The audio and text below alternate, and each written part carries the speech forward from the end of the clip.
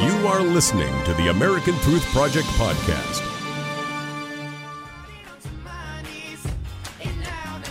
All the way from a very sunny SoCal today into 32 million homes and counting. This is America Trends. I'm birthday boy Barry Nussbaum filling in for Dr. Gina tonight.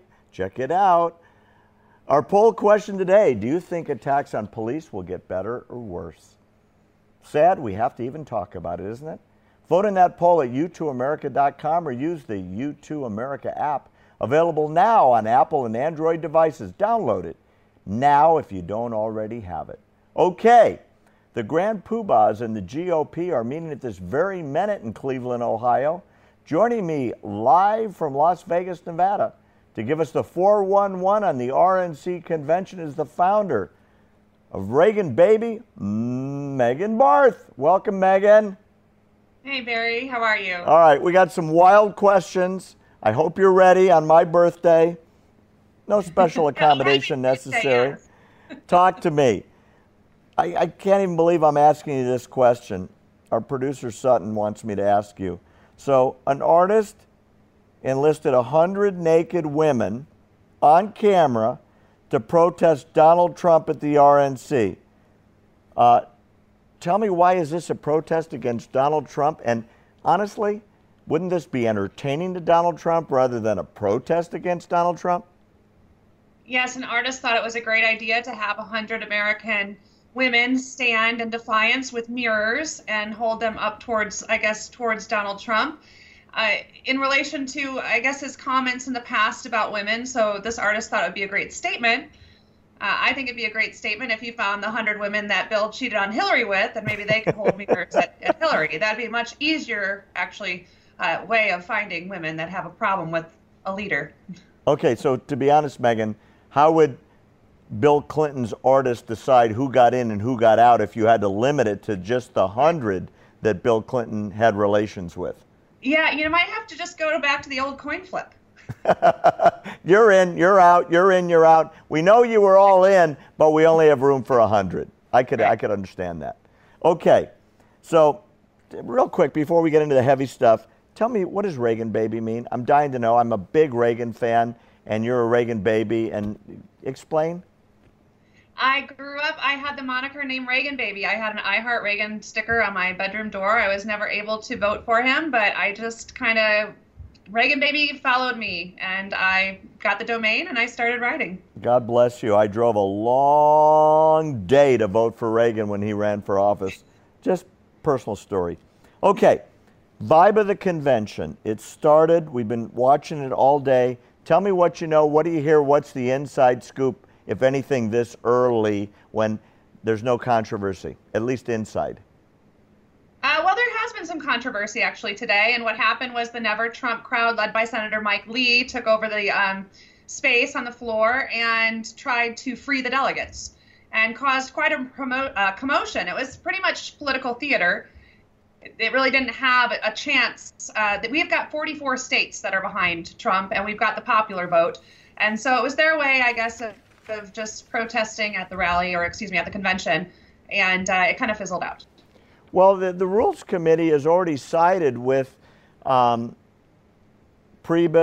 and the Poobahs, so to speak, that there's not going to be a release for the delegates. So this is their last hurrah, their last protest, so to speak, knowing it was going to go nowhere. Is that really the gig at this point?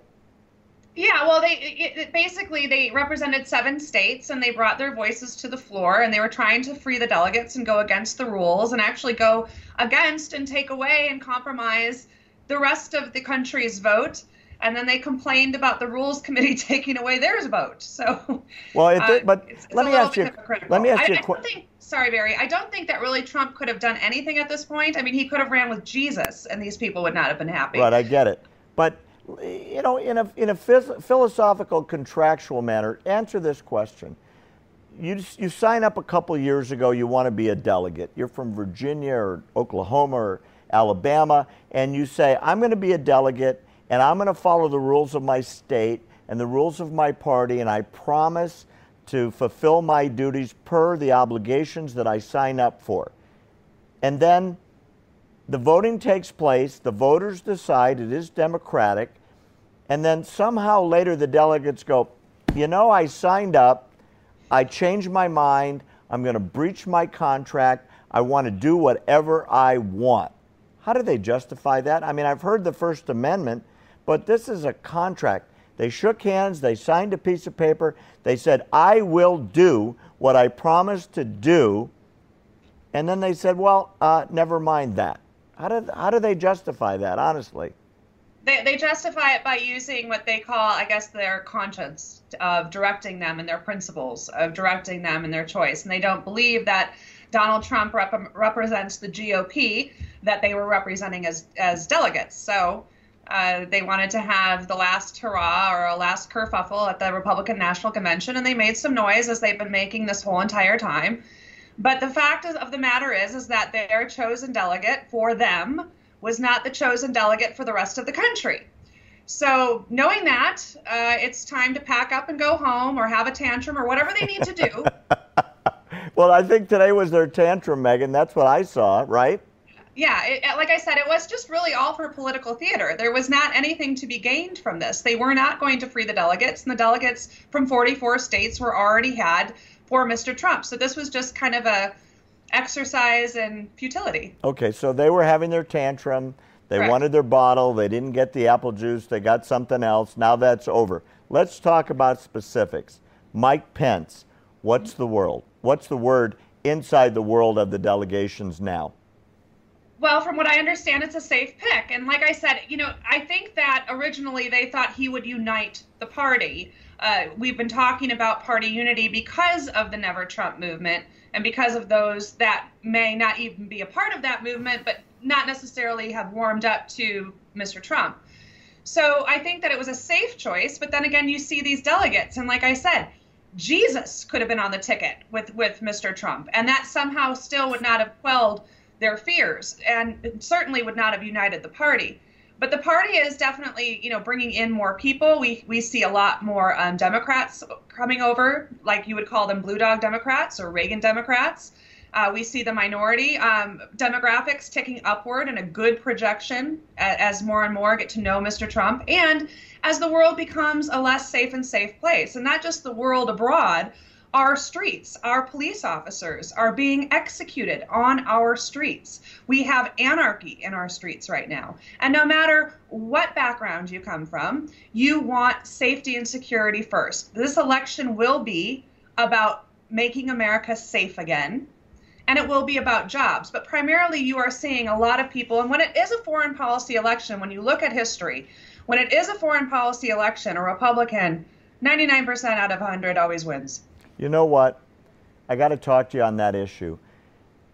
The polls are saying for job creation, Trump is slightly ahead. I don't think it's about jobs, even though people care about their pocketbook. Every week it gets worse about the security of the homeland. Megan, I got to agree with you on this. I think it's going to come down to who keeps us safe when it really matters. Megan Barth, thanks for being with us. Hope to see you again soon. I want your insights. As we come back, America Trends is coming up with more. And guess what? Gina Loudon on the floor of the convention with the inside scoop, telling the story on her show, direct to her viewers here on America Trends. Stay with us, America. Thanks for listening to the American Truth Project, a 501c3 nonprofit. Please subscribe to our podcast and follow us on our social media channels to stay plugged in to the truth. Go to americantruthproject.org and subscribe to our newsletter to stay informed on the latest news.